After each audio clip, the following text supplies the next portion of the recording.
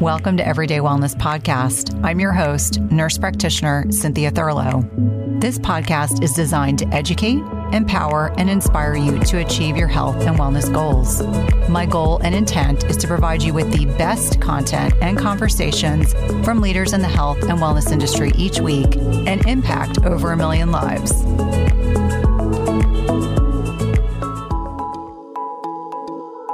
Today, I had the honor of connecting with Dr. Ellen Vora. She is a board-certified psychiatrist, acupuncturist, and yoga teacher. She is also the author of the best-selling book, The Anatomy of Anxiety. It is absolutely one of my go-to resources on mental health. She also takes a functional medicine approach to mental health, considering the whole person and addressing the imbalance at the root. Today, we talked about some of the limits of traditional modalities, the impact of the pandemic and the collective trauma, root causes of substance abuse, promiscuity, alcohol, and the avoidance of uncomfortable feelings, the impact of resiliency, and the subjective experiences of the last several years, the physiology of the brain and the gut, food addictions, and gender differences as it pertains, with an emphasis on the impact of synthetic oral contraceptives on inflammation, micronutrient depletion, changes in the gut microbiome, and blunts to libido, as well as changes that occur in our bodies in perimenopause and menopause. I loved this discussion with Dr. Vora. If you're not already following her on social media, you definitely should be, and definitely check out her book, The Anatomy of Anxiety. Dr. Vora, it's so nice to connect with you. I really enjoy your body of work, and it's such an honor to bring you on the podcast and talk about real world issues that are ongoing from a provider's perspective, another human's perspective. Yeah, Cynthia, I am truly honored to be here and so excited to talk about this, which is on so many of our minds these days. Absolutely. So, over the past several years, we as a society have really experienced a lot of loss and stress. And obviously, this has tremendous impact on our mental and emotional health. And so what are some of the patterns that you have seen evolving with your patients and talking to loved ones over the past 2 years in particular? Because I really think if we're going to have a conversation about anxiety, we have to talk about the elephant in the room. And on a lot of levels, watching the process of the past 2 years through the eyes of my children, who are actually teenagers, has been very enlightening. And I think it's a sign of what a lot of families and adults and children have gone through. So what are some of the common themes that you've been seeing with your patients, some of the concerns, symptoms, et cetera? Yeah, so it's definitely multifactorial. And I think an interesting phenomenon happened at the very beginning of the pandemic. We're talking March 2020, or even going a month back, February of 2020, I saw this peak in anxiety in several of my patients. And I didn't know how to explain it. I remember kind of trying to come up with a way to make sense of why everyone was suddenly feeling this peak of anxiety. Couldn't explain it. I was really grasping at straws. And then when the pandemic really came and just turned life upside down in an instant, it started to feel I almost think that these were my witchier patients and they were tuning into something. And so in a tiny way, there was almost this, it's not quite a relief, certainly, because it was this collective trauma and it was so tragic. And I'm in New York where things were really heavy. But there was this feeling of, okay, that helps me make sense of what I'm feeling. And then that, of course, has evolved over time where it's been such a collective trauma. And this is the premise of the second half of my book, is this idea of true anxiety, that when we're viscerally connected to what's going on in the world, we feel that.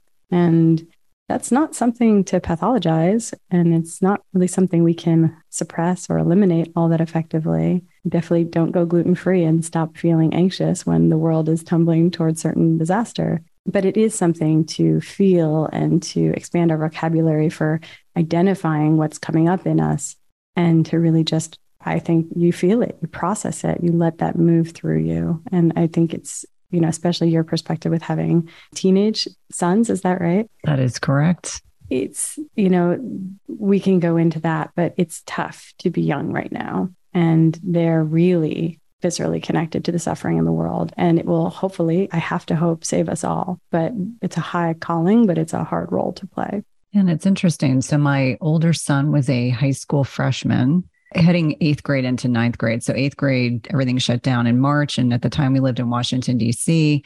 And my older son is my introvert. And so from March of 2020 to March of 2021, it was all a virtual classroom. So he never had all those like eighth grade milestones. And being the introvert, I don't think it bothered him quite as much as his extroverted brother. But now, as I'm realizing he's now a rising junior and my youngest is heading into high school, and how different my youngest son's freshman year is because he's in person. He's at a very different, high school experience than his brother.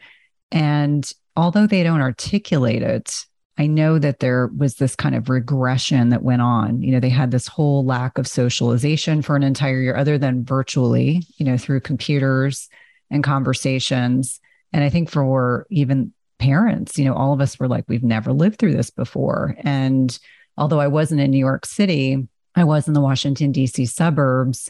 And for me, where we were, it was very conservative and masking everywhere you went. And so we were very diligent about when we went to the grocery store and how little we saw of other human beings other than virtually. And I think as adults, maybe we've processing these experiences, but I'm curious to imagine what it will be like for our children as they continue to grow up with this kind of arrested development period. I'm obviously not a child psychiatrist or psychologist, but I wonder in subsequent generations and or, other stages of life, if we're going to see things that will crop up for them. Again, like I mentioned, my introvert, I think was completely fine, being a little more isolated. The extrovert was the one who struggled the most. And so got very creative in trying to find ways that he could socialize in a safe way. But there were many, many months where it was just the four of us and two dogs and, trying to navigate this new normal, as I know so many of us did. Yeah, I wonder the same. And I think that so many new pressures have been put on this generation and it's been put on all of us. But when you're at a formidable age, it's clearly going to have an impact on development. And I don't think it's entirely bad. I think that, I don't mean to, spin anything positive from the pandemic, but I have to believe that it has been a pressure that can help build towards resilience if handled properly. But I think there's also this really upsetting idea, which is that the disparity, it was really a stark difference based on what kind of resources a family had. And if you could afford to have some kind of pod to support your child's education and socialization, then that kid might have been way better off and experiencing fewer language delays and less of an impact on their socialization. Whereas if this was just a household just trying to barely stay afloat, then I think that put a lot more burden on the kids. I think another thing that I really observed, and I'm not a child psychiatrist, I'm an adult psychiatrist, but I came up against very often how parents were holding the experience for their kids. And what I kept seeing over and over was parents feeling like almost one of two extremes. One would be really creating an atmosphere of anxiety and angst in the household. And I'm not sure that was always necessary or helpful for young kids. And then you saw, on the other hand, parents that almost tried to plaster on a smile and a kind of everything is okay. And there, it makes a lot of sense to me to push back and say, kids are incredibly sophisticated social creatures. They read our truth, whether or not we are portraying it in our, poorly acted facial expressions. And so I think that to just recognize that we don't have to fake anything for our kids. We certainly, I think we can both show them how we're doing and then also model for them. And here's how I'm working through that. And, take them on the whole journey of here's what's challenging. Here are my coping strategies. Here's what I'm worried about. Here's what I'm hopeful about. Here's what we're doing to keep you safe and to keep everything okay as much as possible. And I think that this has really asked a lot of parents to get a quick education on how to move through our feelings in the presence of our kids. Well, I think it's hard as a parent to be fully transparent. I try to be very as honest and forthright as I can be, especially about when we're talking about circumstances related to extended family or things that are going on. But I would imagine most of us are trying to find a reframe all the time so that if we appear to be calm, our children would be calm and they wouldn't pick up on, even if we were intrinsically feeling stress or anxiety about the uncertainty of what was evolving, I know that my husband's like probably the most positive person in the world. And so there were definitely moments where we would look to him like, hopefully there's an end to all of this so that we can get back to some degree of normalcy. But when we talk about the capability of people being resilient, are there identifiers? Are there things that make us more prone to resilience than others? I mean, I know you mentioned some of it can be socioeconomic. So let's be very transparent. There are some people who were really, really struggling on every level during the past 2 years. And then there are other people that were in a very different position. But intrinsically, are there resilient genes? Are there resilient personality traits that can help us work through challenging times? Yeah, it's a great question. I think resilience is incredibly multifactorial. There's a lot that goes into it. The way I think about it is that when I'm working with patients and they're going through something difficult, I do try to help them arrive at some narrative that helps them make meaning of the challenges in their life. And it's certainly not the spiritual bypass of, oh, everything happens for a reason or it's all good. Like this world is not all good. But I think that when we go through a challenge, when we experience a serious loss, when there's something really dropping us to our knees in our lives, I think it is actually helpful to say, well, here's how I am making meaning of this. And, I think from my own life, I think about when I lost my mom, which was in 2015. And it at once really drew upon my sort of burgeoning at the time spirituality and my worldview. It really made me skeptical of it, but it also at the same time ended up galvanizing it and really made me have to stop and say, I don't know. None of us really knows, but here's how I choose to make sense of the unfolding events of my life. And that has helped me immensely. It gives me comfort and it helps me make meaning of challenges and losses. And I think that I try to support my patients in a very agnostic way. I don't have a horse in this game. Like there's no answer that's right. It has to be what feels true for any given individual. But to see the events of our lives as building towards growth or building towards meaning. I think there's an underappreciated role in resilience to our physiology. And when I go into companies and talk about emotional intelligence and cultivating resilience, I'll talk about like the regular talking points and expanding our emotional literacy. I think is really incredible. And the work of Mark Brackett is really wonderful. His book, Permission to Feel, Brene Brown's Atlas of the Heart. But then I love supporting physiology. I think that when we're sleeping well, when our brain actually gets an opportunity to have good lymphatic flow at night and a true reset, I think that supports resilience. And I think that keeping our blood sugar stable and being less inflamed, it sounds so small and material, but I think it actually does play a dramatic role in our ability to resiliently cope with challenges. And the last piece is just, I'm a psychiatrist, so I'm biased, but we have to talk. I think we have to process what we're going through. And I think that we are culturally due for a rebranding around crying, where we need permission to cry and not to cry small, like where we suck it back in and say, I'm sorry, and really try to wrap it up as quickly as possible, but to actually give ourselves permission to dive in and have a big, messy cry and let it feel complete. And I think that is the best free therapy that we all have access to. Have you guys heard about a bioactive whole food on the market with 5,000 published research studies backing it? When my oldest son needed to go on antibiotics a few months ago, I discovered Armra colostrum, and the benefits for him and his recovery from being on antibiotics have been instrumental in me now recommending this to my dairy non-sensitive patients and clients. Armra's colostrum strengthens immunity, ignites metabolism, fortifies gut health, promotes hair growth and skin radiance, and powers fitness, performance, and recovery. My son has mentioned to me over and over again how great his gut feels, how he has improved his digestion and gut function as well. Colostrum is a rich, exclusive source of immunoglobulins or antibodies that optimize our immune defense even during cold and flu season. And we know the mucosal barriers house over 80% of our body's immune cells, including including the antibodies IgG and SIG-A. And these immunoglobulins bind and intercept harmful particles like viruses, bacteria, and toxins, blocking them from crossing into the barriers into our bloodstream. And Armra's colostrum contains the highest levels of SIG-A and IgG to ensure your most fortified first line of protection. It's sustainably sourced, and it's important to know that you want to mix colostrum only with cold liquids or foods, or dry scoop it into your mouth. This is also great for the oral microbiome. And we've worked out a special offer for my Everyday Wellness community where you can receive 15% off your first order. Go to tryarmra.com/Cynthia15 or enter Cynthia15 to get 15% off your first order. That's tryarmra.com/Cynthia15. You definitely want to check it out.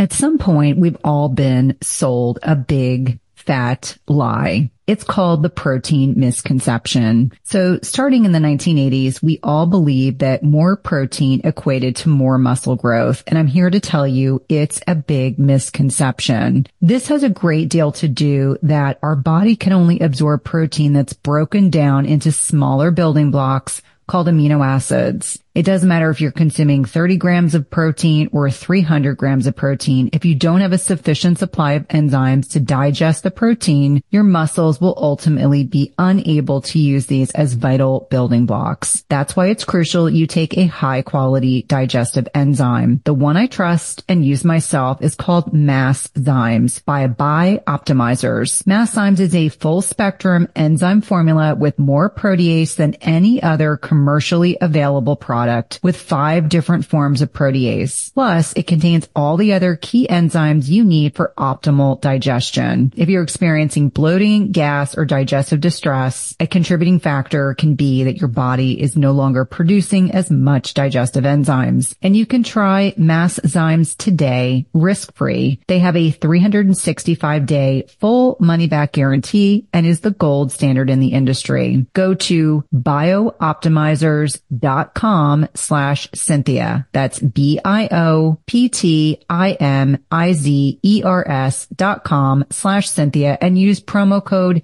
Cynthia10 for 10% off of any order. Again, that's promo code Cynthia10 for 10% off any order.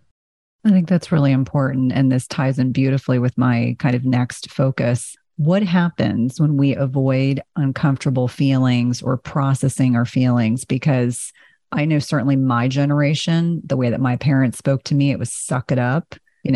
Tomorrow's a new day. It will get better. It was always those, trying to be helpful. But what happens to us during our development if we don't articulate or process those uncomfortable feelings? Because I feel like what I'm starting to see is if you don't process it and you don't deal with it, it will eventually come back and you'll have to deal with it, probably in a very ugly way. So how does that process actually evolve, or how do we stay in this kind of arrested development? Yeah, the way I think about it is that a moment of feeling, it's almost like a unit of energy. There's this little molecule of sadness and it needs to go somewhere. And it can either bubble up and out in the form of talking and crying or journaling or, just letting the feeling move through you. Or if we're like, nope, I strong arm that, I resisted, I refused to feel that. Or, my childhood did not make it safe. I was shamed for crying. I was said, just, don't cry, don't be so sensitive. If for whatever reason we don't let that up and out, I think it gets lodged inside our bodies. And I think it often shows up later as chronic digestive issues, chronic low back pain, headaches. And, this is sort of adjacent to this idea that the body keeps the score. But I think that no human emotion in the history of humanity has ever been successfully pushed under the rug. It doesn't go away. It just goes somewhere else. And that's why I think it does behoove us to just feel it in the first place and move through it. And if it's a little late and it's already lodged in our body, then to do somatic therapies and yoga and body work and to really start to excavate that from our tissues and let it up and out. And so I agree with you completely. Yeah, it's interesting because, in working with patients and, doing a good physical exam and talking to them, examining relationships with alcohol or illicit drugs, or if appropriate, if they were disclosing, a history of promiscuity. And so, sometimes understanding that those behaviors can be ways of coping. And again, I'm not a clinical psychologist or a psychiatrist, but kind of their coping mechanism for not dealing with those really uncomfortable behaviors. Like maybe they're not yet ready to deal with the traumas or those adverse childhood events that they experienced. And, for me, the one thing that I found really interesting about adverse childhood events in particular, again, just my evolution of just learning more about this, how much those traumas we experience as a child or young adult impact our health. Like you mentioned, chronic pain or digestive issues or sleep issues. And just understand like this interplay is so important and so significant. And for many of us, if we've been in a traditional kind of allopathic model and we're working with someone, they may just see us through blinders. They may not be seeing that, oh, the pain is really not because you're playing tennis. The pain is really because of all these other issues, and understanding that our bodies are all interrelated. There's no, you can't put your blinders on and anticipate that that's going to ensure that it's just a musculoskeletal or orthopedic problem. It could be so much more than that. 100%. What I find myself saying in my practice all the time is it's always a both and. It's always both. And something can have a very physical basis. Like I had a patient I worked with yesterday, and she has old injuries in her lower back, in her hips from college sports. The injuries are real. The scar tissue is real. There's a material basis. And when we really started to go on the jungle journey into what is really at the heart of this chronic pain, it relates to a miscarriage that she had. It relates to a very painful time in her life where it's almost like because she didn't have a container to process what she was going through, it got lodged in this particular place in her body. And so it's always both. There's always a physical dimension. There's always a psychospiritual dimension. And I'm always happy to engage on both of those paths up the mountain of healing. And sometimes it's a little bit of a dance toggling between the two. And I think the Eastern modalities, things like Chinese medicine, Ayurveda, have understood for a very long time that blockage in the body is not just purely material. They recognize that it can be stagnation. It can be blockage of the flow of energy. And so really, these are just more tools that we then have in our armamentarium to help someone who's struggling with chronic pain. And I think, just as you were describing addiction, you had me thinking for the first time about like, you have teenage kids. I have a 6-year-old. So I'm not too far from the phase where we were always in that dance of, if she's upset, do I give her comfort or do I help her develop her own skills of self-soothing? And I think that, so often we don't get the good enough parenting that we need and striking that right balance. And so much of addiction in adulthood is, in a way, seeking the comfort, not having a healthier way of self-soothing. And I think about, for me, my addiction was in my 20s and in med school when I was binge eating. And it really had a quality of, I wanted to, on some very deep unconscious level, and this is such a psychiatrist way of thinking about this, I wanted to be a baby breastfeeding again, essentially. Like I wanted to be held in a mother's arms, feeling loved and cherished and safe while getting inputs of basically opiate-rich breast milk. And that was what I was seeking when I felt really unmoored and unseen and unlovable, and when I was hurting most. And I think that so much of addiction is seeking that grounded feeling of being back to the ultimate state of comfort. It's really interesting because I have a family member that has a long-standing history of alcoholism. And at this stage in my life, I view them very compassionately. And sometimes friends of mine who've known this individual my entire life are sometimes surprised by that. And I just always explain that I believe their alcoholism is a byproduct of a very traumatic childhood. And this was their compensatory way of dealing with those super uncomfortable feelings and processing information that I think even now, and this individual is retired now, they're still incapable of addressing those feelings. And so I 100% agree with you. And it's been interesting. My impression of this person has shifted. The compassion piece I view, and I think a lot of it's since becoming a parent, I just view people in a compassionate way. Not that I was not compassionate before, but in a degree and a way, because everyone is someone's child. every time I interact with people, I try to be kind because I start to realize that is someone's child, even if their behavior is abhorrent and they're obnoxious and they're not making sense or saying nice things. It's still someone's child, and they're trying to make sense of an environment that for them may have been very challenging and painful. And so as I'm navigating parenting teenagers, the one thing for me that I've had to struggle with is understanding, like, in 2 years, one will be in college, the other will be in college in 4 years. And I have to let them struggle a little bit. And I'll give you an example. So my youngest started high school, and he got into a high school that requires quite a bit of busing to get to. And this is a high school he wanted to attend and got into. And yesterday there were a lot of busing problems. So it meant that his long commute turned into an even longer commute. So by the time he came home, he was tired. Probably his blood sugar was low. He'd been on the bus for a while. He was just grumpy, and it started with, I hate my teachers. Everyone at the school is strange. It's just, and I could tell, I just let him bubble it all up. And so I said to my husband, he's going to eat dinner. We're going to give him some time. And sure enough, within an hour or two, he had kind of processed these uncomfortable feelings, and trying to explain to him that happens a lot in life. Sometimes we just have to accept that things are outside of our control, and you're in a circumstance where you were in a safe environment. I wasn't concerned about you, but that's life. I mean, sometimes things just don't work out the way that we want them to.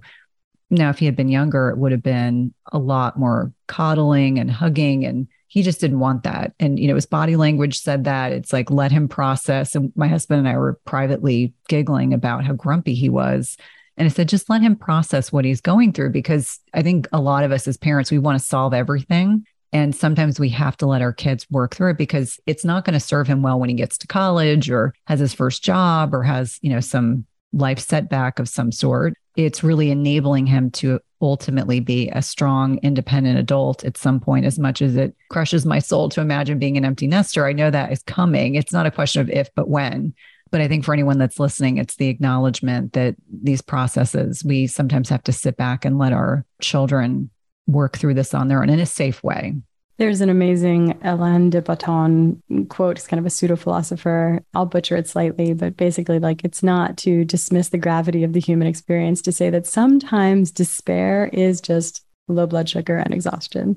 And, this is the premise of the first half of my book, is basically that, so much of these really big feelings that we can experience are sometimes avoidable and related to a straightforward physiologic stress response that can be precipitated by all of these common habits of modern life, like low blood sugar and inflammation and chronic sleep deprivation and an extra long bus commute one day, and you didn't get a snack in time, and your body's like, this is our hard wiring from when having enough to eat really was a common life or death issue that would come up. And so the body goes into an all-out 5-alarm fire and thinks everything is terrible.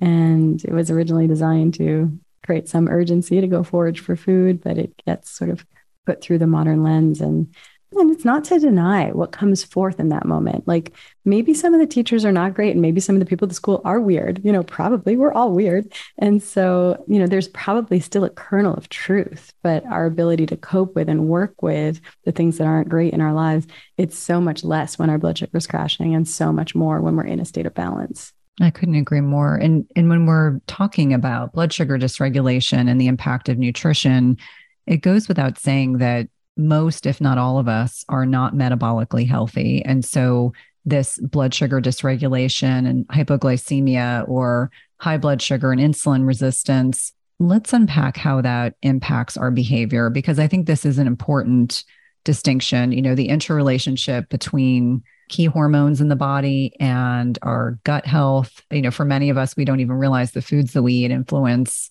that insulin sensitivity. It influences our behavior, our neurotransmitters. I love everything about the gut microbiome. I find it effortlessly and endlessly fascinating. So I'd love to touch on how that interplays with our behavior and our feelings. Yeah. I mean, this question and my desire to answer it in like an hour and a half TED Talk is indicative of the fact that it's a web of interconnections. And I remember when I was wrestling with my chapter on inflammation and gut health and how that pertains to anxiety, it's really hard to say, here's the beginning of this story, because it's many interconnections.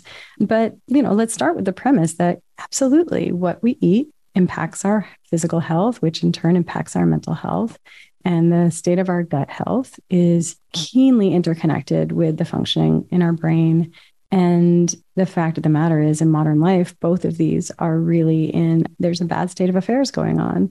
Modern life makes a broad assault against the health of our digestive tract, whether it's multiple courses of antibiotics or the fact that our tap water has chlorine and pesticide residues and our foods are covered in Roundup and we exist on a diet of refined carbohydrates and sugar and alcohol, and then we're chronically stressed. These are the perfect conditions to have an unhealthy gut. And many of us do. And we're also not consuming fermented foods as part of a sort of daily cultural given. And so a lot of us have really unhealthy guts, whether we have a decimated gut flora and we don't have that diverse ecosystem of beneficial bacteria and fungi and parasites and viruses that help train our immune system to recognize the difference between friend and foe. Or it's that we have an unhealthy gut lining. Some of us are genetically very susceptible to having disruptions to our gut lining from certain pesticides in our foods, most of all Roundup, but other things in our foods too, things like carrageenan.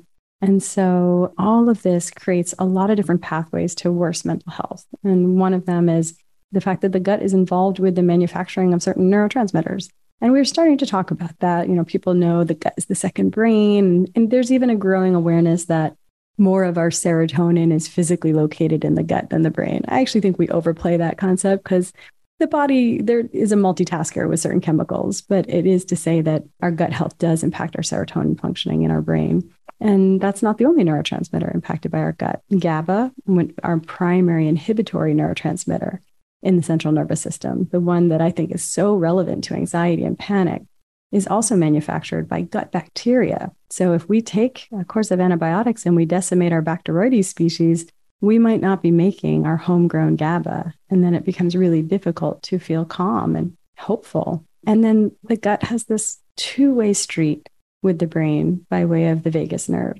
And I think we're at a moment culturally where we understand the top-down communication. We know that if we're stressed, this will impact IBS. Or if we're anxious before a big presentation, maybe we have nervous diarrhea. We kind of get that the brain is communicating to the gut.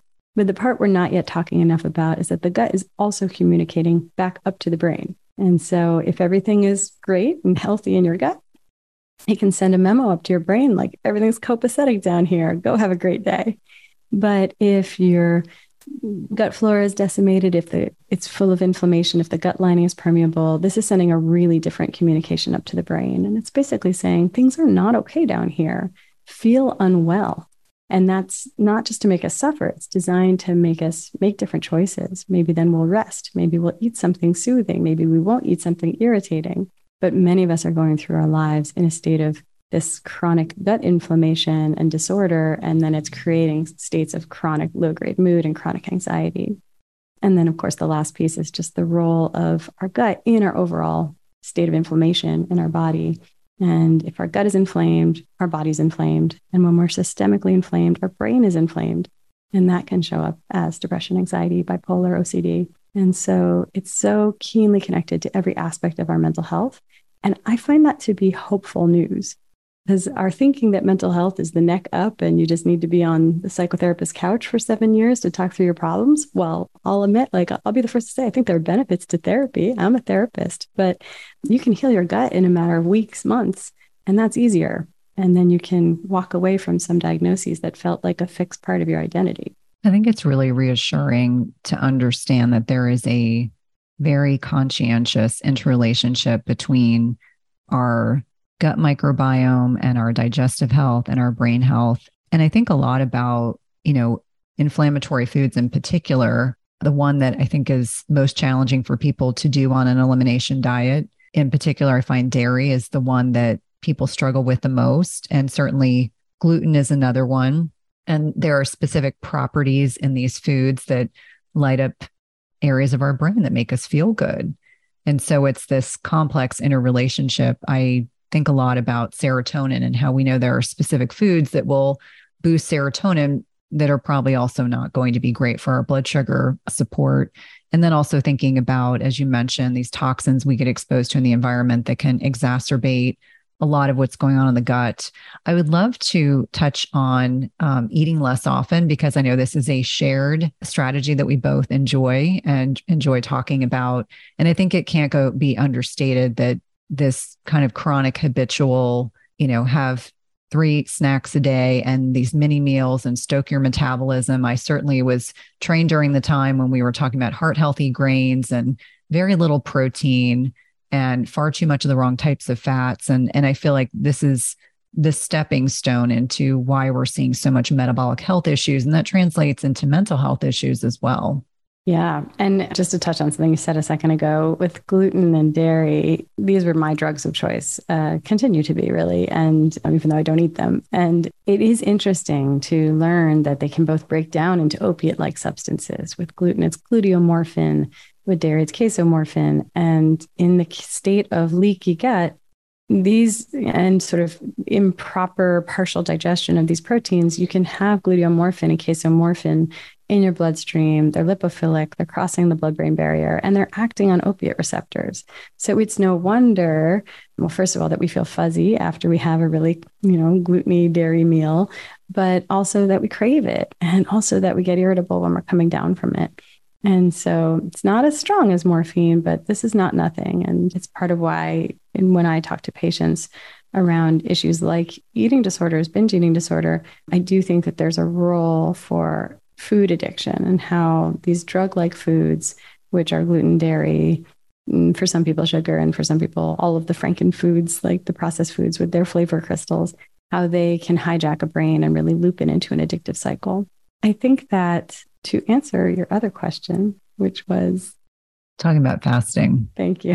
So my book, in many ways, I'm taking one step backwards in that when I'm working with someone who I suspect blood sugar is playing a role in their anxiety, I actually don't start with fasting. Mm-hmm. I start with it's kind of like, let's just sort of start to get some of the water out of the sinking boat before we patch up the holes.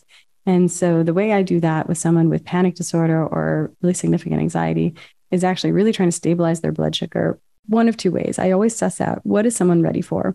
And if they're willing to work with me on overhauling their diet and building towards more metabolic flexibility, then we go there. And then I'm thinking about let's not eat so much refined carbohydrates and sugar and booze. Let's eat more protein and healthy fats, get your carbohydrates from starchy tubers, make sure you're eating that alongside healthy fats. If that's what someone's up for, I'm like, great, let's go there. And then we'd start playing around with intermittent fasting and really just helping them be not so much on that blood sugar roller coaster, but much more metabolically flexible. And if that makes someone's eyes roll to the back of their head and they're just not ready for that, and it's a 180-degree departure from the fact that they're currently having nachos for dinner, then what I do instead is I encourage someone to use something like almond butter or coconut oil and take a spoonful of that at regular intervals to give them this safety net of stable blood sugar that can then blunt any superimposed crash. This is not the definitive long-term solution, but man, is it a supportive hack that has pulled many of my patients out of really frequent panic attacks. So it's all speaking to the same truth, which is that blood sugar is critical to the functioning of our brain, critical to whether or not we're dropping into unnecessary stress responses, creating anxiety and panic. And for some people, the inability to pay attention to, it can relate to hyperactivity and certainly insomnia and depression. But how I approach it depends on where someone's at and what they're ready for. And the fact of the matter is, a lot of my patients aren't ready to sort of embark on the intermittent fasting journey. I'm curious what you have found. And I think you have people that are coming to you exactly because they're ready for that. Yeah, I think bioindividuality obviously rules above all else. And really assessing a patient's readiness for change is critically important to get their buy-in in terms of creating a personalized approach. I think the blood sugar stabilization is absolutely positively the first step. And on a lot of levels, when I'm working with patients, the first thing is adjusting their macros. So maybe they're eating too much carbohydrate. And let me be clear, I'm not anti-carb. I just like people to eat less processed carbs, the wrong types of fats. So seed oils in particular, I always say that's a non-negotiable. So I encourage people to eat more protein, which will stabilize their blood sugar and help with satiety.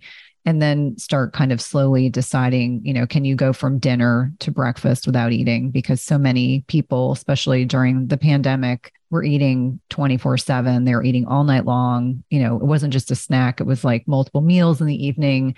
And so really seeing, are you at a point where we can go from dinner to breakfast without eating? And once they've hit that stride successfully and they feel good, then we can start kind of working with, I refer to 12 hours as digestive rest. So I say, if we can, once we're doing digestive rest, that's great.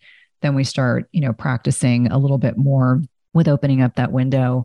Now, one thing I got a lot of questions about was your position on orthorexia. So when we talk about food addictions, it can also encompass, binge eating and, anorexia and bulimia, but also I think about the orthorexics. And sometimes I see people, well-meaning people who pop up on social media and they're so laser focused on being pristinely perfect all the time.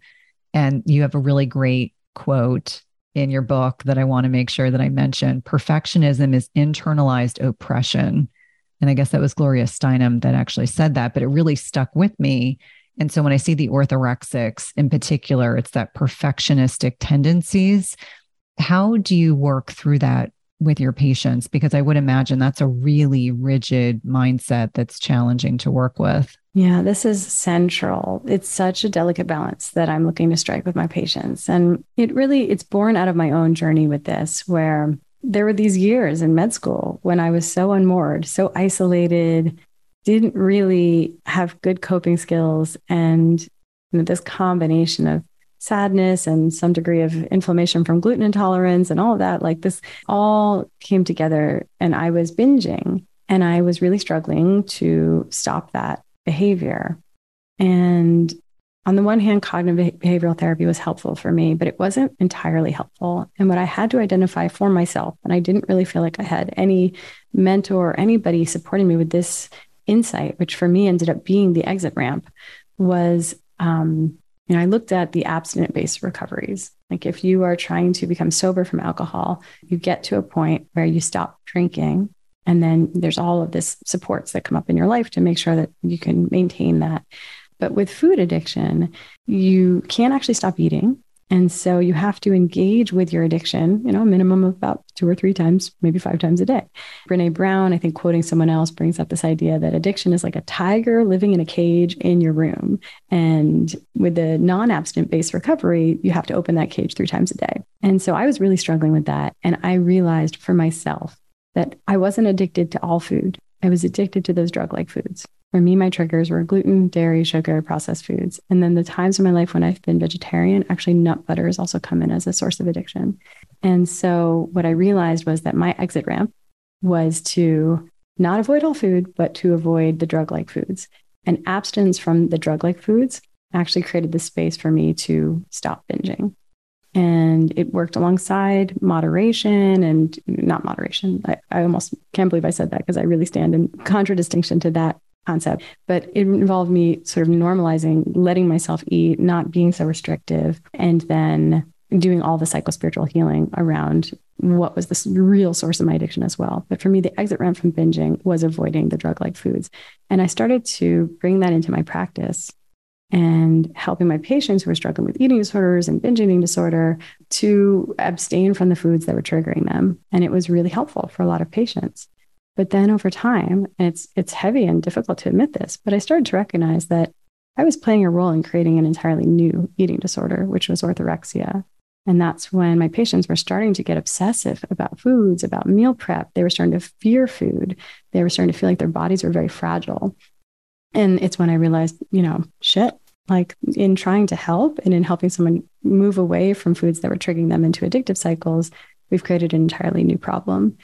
And so now I'm very conscious upfront to have this really broad conversation about what balance we're trying to strike here, which is if these foods are making your life harder, if they are preventing you from pooping or from, going through a day without a panic attack, or if you're just always inflamed or you're foggy thinking or it's damaging your thyroid, it's worth it to make these different difficult choices and actually abstain from these foods. But we want to do it with this loose grip where it's always coming from a place of self-love.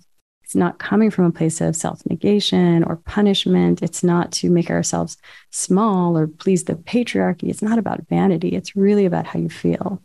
And there are really difficult choices that come up where sometimes doing everything quote unquote perfectly and obsessively meal prepping and saying no to the dinner party, like once you've started getting that far down this path, it often has become counter-therapeutic. And feeling obsessed about food, feeling fragile, that's going to make you feel more anxious, not less. And when you're turning down social connection over food, like, you've gone too far because that's the real stuff of life. So all of this is to say, wellness is not the ultimate goal.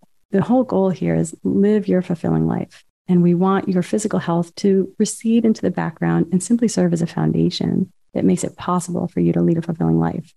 And if you need to change the way you eat in order to let your physical health recede into the background and be a foundation, let's get to work.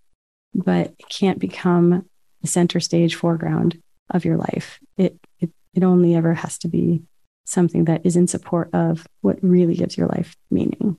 Today's podcast is sponsored by NutriSense. It combines cutting-edge technology and human expertise so you can see how your body responds to different types of nutrition, stress, exercise, sleep, and where you are in your menstrual cycle in real time. And by pairing a continuous glucose monitor with their app and expert nutritional guidance, NutriSense can help you reach your health goals. And the best part is it's not just a program where they send you the CGM and you have to figure it out on your own. Each subscription plan includes 1 month of free expert nutritionist support. Your nutritionist will work with you one-on-one, interpreting your data and providing customized advice to help you reach your health goals. The last time I had my CGM on, my registered dietitian and I troubleshooted over some specific concerns that I had. And whether you're aiming to lose weight, stabilize your energy, or just feel better overall, NutriSense offers the guidance and support you need. And lasting sustainable change takes time and can be achieved through a longer-term subscription. That's why I encourage my patients and clients to consider 3, 6, or 12-month subscriptions where it's actually less expensive and allows you to not only achieve your goals, but also to ensure that you stick to your healthy lifestyle for the long term. As I've mentioned before, I have found the CGMs I've used through NutriSense to be incredibly insightful, specifically to carbohydrate tolerance. I would not have known that plantains spiked my blood sugar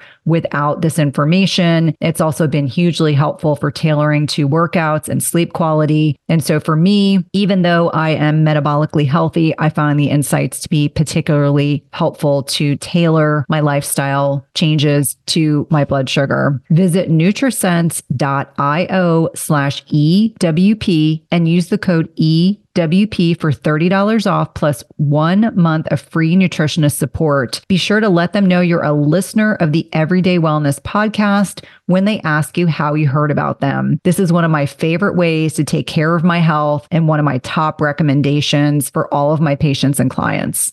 Mighty Maca is a superfood drink mix full of 30 plus natural ingredients, and it was formulated by Dr. Anna Cabeca during her healing journey. Mighty Maca Plus ingredients, which include nourishing ingredients like organic maca powder, turmeric, quercetin, broccoli, parsley, trans resveratrol, pomegranate extract, and more, were carefully selected for immune support, to sustain energy, provide mental clarity, and improve recovery. It also tastes delicious. It supports healthy detoxification and alkalinity in the body, balances hormones, fights free radicals, and neutralizes lactic acid, all while increasing your energy and vitality. It helps improve your digestion and reignites your libido. It's a powerful superfood drink mix that needs to be part of your daily routine. And Dr. Anna is offering my listeners 10% off your first purchase by using the link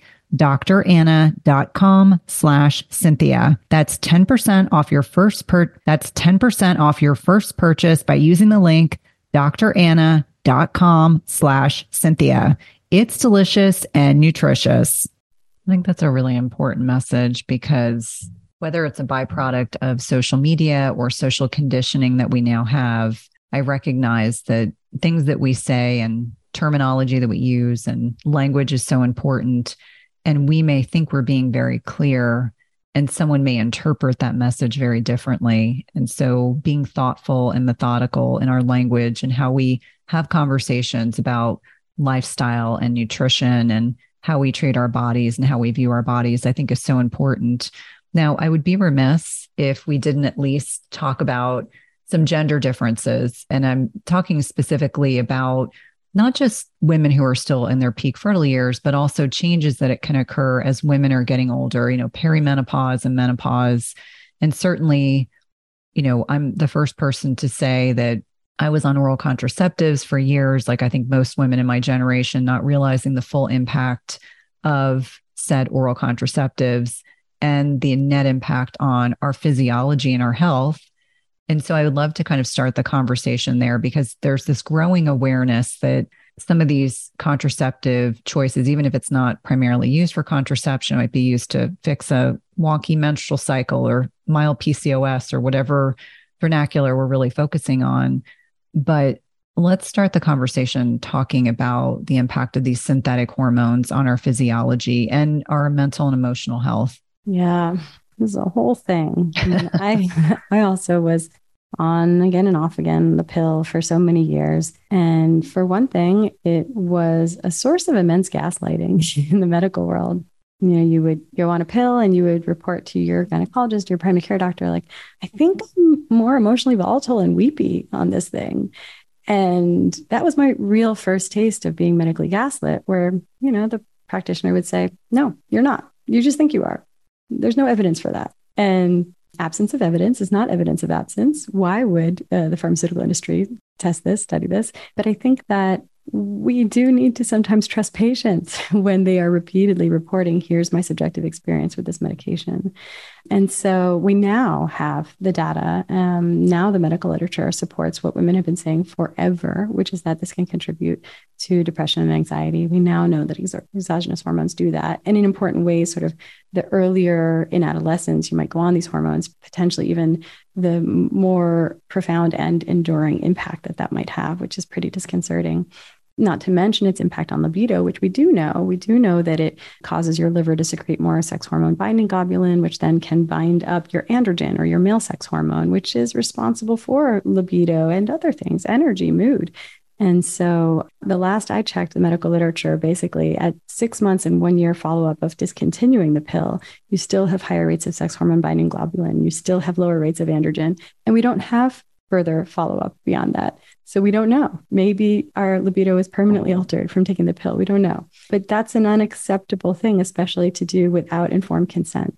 So what I have realized around the birth control is that, there's a bigger public health conversation to be had around contraception, around women's liberation, right? Like this can be life-saving for a woman to be able to control her fertility. And I am fully on board and in support of that. But we just need a very nuanced and patient-centered conversation around all of the relative pros and cons of our different options. And birth control is not free. And it can impact your gut health. It can deplete you of certain B vitamins and zinc. It can contribute to states of inflammation, impact your liver health, impact your libido, impact your mood. These are really big impacts. And the ramifications of those changes, especially if you're taking this for decades at a time, it's immeasurable. And so what I think is important is that we're at least expanding the conversation to talk about things like fertility awareness method and the different types of IUDs, and to just broaden the conversation. Fertility awareness method is a tricky pickle, because if you're in high school, if you're in college, like, do you have the responsibility at that point to really, use this method to make sure that you're not having an unwanted pregnancy? I'm not so sure. I wish I could say yes, but I don't know if we've empowered our young people in that way. But I certainly really love it. At this point in my life, in my 40s, I'm married. It wouldn't be the end of the world to have an unwanted pregnancy, but basically it's a way that I control my fertility without exogenous hormones. And it helps me be much more attuned to my cycle and my body. And I'm in my 40s and I'm now aware of, well, hey, like, this is my follicular phase. Let me book my speaking engagements during this time. I feel social. I feel energetic. I want to be outward facing. And now I give myself so much more compassion and grace in my luteal phase rather than taking on this idea of I'm bitchy, I'm the problem. I recognize like, nope, this is me in my luteal phase. And this is an internal orientation of my energy. I want to be at home, resting, journaling, taking a bath. I don't want to be out in the world. And that's not something wrong with me. That's something right with my cycle. And so to just live in sync with that is really helpful. And I think for the longest time, I was, and I see many women, we mold ourselves into this 24-hour workaday world that's really based on more of the male physiology. And we try to shape ourselves into that. And I now try to shape my life into what my body is naturally doing over the course of a month. I think it's really important. I, always say that we need to stop apologizing for our physiology. I think we as women consistently feel like we have to apologize. Oh, I got my menstrual cycle. Oh, I'm sorry. I'm feeling like I have some PMS, or I'm having these crazy cravings. And just acknowledging that our hormones until we go into menopause are fluctuating day to day, week to week throughout our menstrual cycle. If we're not on synthetic hormones that are suppressing the normal communication pathways. And as it pertains to women in middle age, so women in perimenopause, depending on who you talk to, 10 to 15 years before menopause, and, lowered levels of progesterone made by our ovaries, and the net impact that many women are starting to struggle with sleep, and they're having more anxiety and maybe some more depression, and they're being told to be put on oral contraceptives or an IUD or an ablation, or let's just take everything out. And I say this because this happened to me. Oh, we'll just take your uterus out. You don't need it anymore. And, so grateful that I completely, all four of those options were not an option, but understanding that as we are navigating different stages in our lives, women may experience more or less anxiety or depression or other types of uncomfortable feelings that I'm sure they probably see you for. Perimenopause is tricky. And part of the reason it's tricky, with everything else in the body, I really operate from an ancestral lens of we evolved under certain circumstances. We're living in modern life in very different circumstances. If something's broken in the body, let's try to approximate those older circumstances, and then the body knows what to do with that. Perimenopause is very different in that it is by definition post-reproductive. And so there is no way to have had survival of the fittest and to have selected for beneficial adaptations to menopause.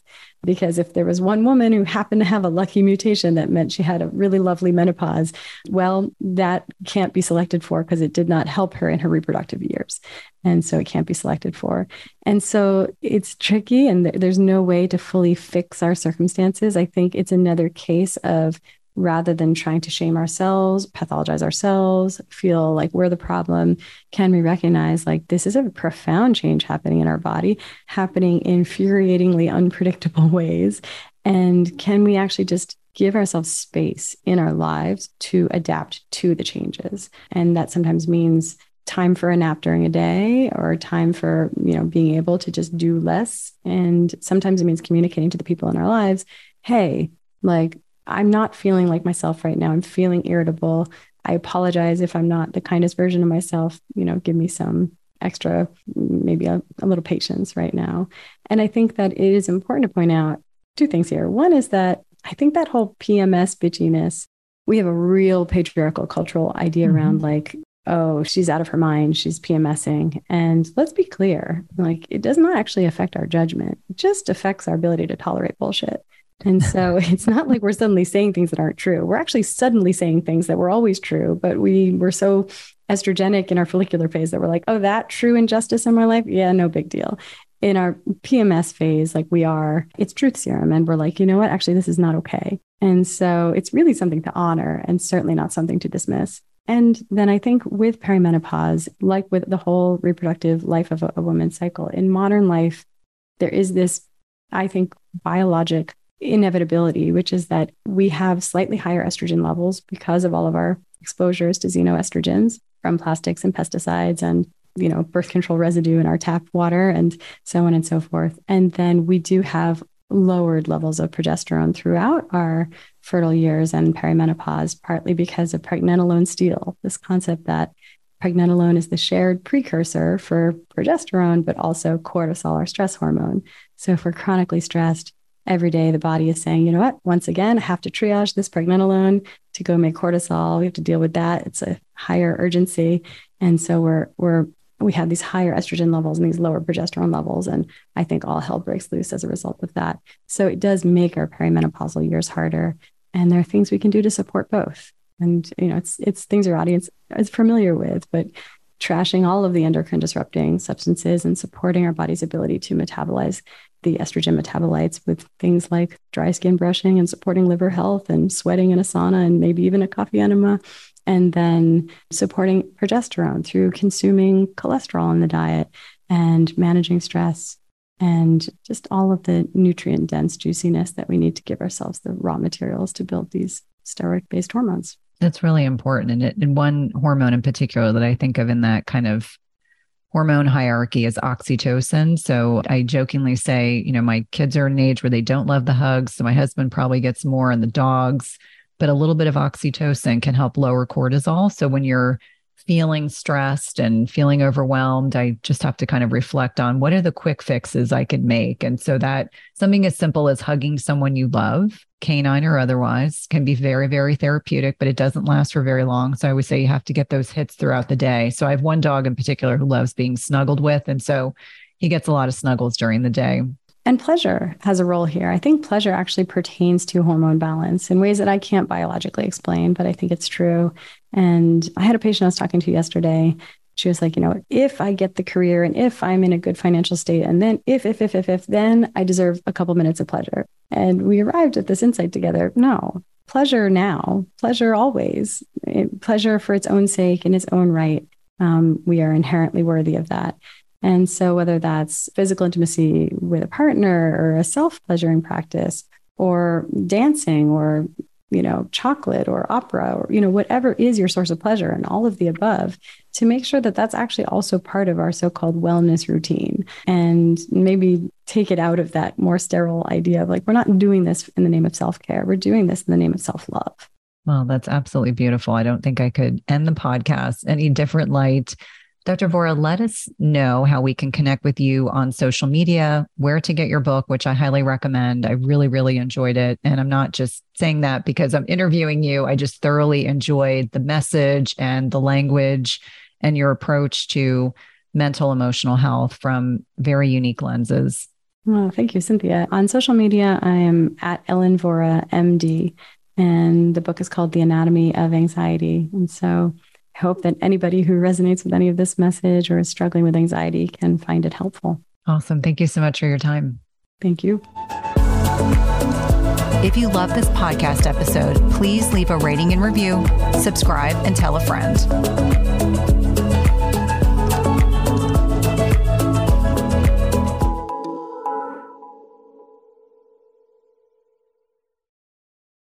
Just as you carefully choose the cut of meat or freshness of produce that you cook at home, you should carefully choose chemical-free cookware that provides a healthy and safe cooking experience. The materials in 360 cookware are safe, sustainable, and of the highest quality. Their cookware is 100% free from any toxic chemicals as the company produces quality stainless steel cookware and bakeware without added chemicals, and all are manufactured in the United States. It's also the leading manufacturer that equips kitchens with cookware and bakeware that are free of all of the toxic chemicals and coatings, including PFAS, Teflon, and ceramic. And the best thing is that when used properly, the product's construction provides nonstick properties and a product that can be passed down through generations. Go to www.360cookware.com and use code Cynthia20 for 20% off your first order. Again, that's 360cookware.com and use code Cynthia20 for 20% off your first order. We've been using their products over the last several months and have really been pleased with not only the durability, but ease of cleanliness.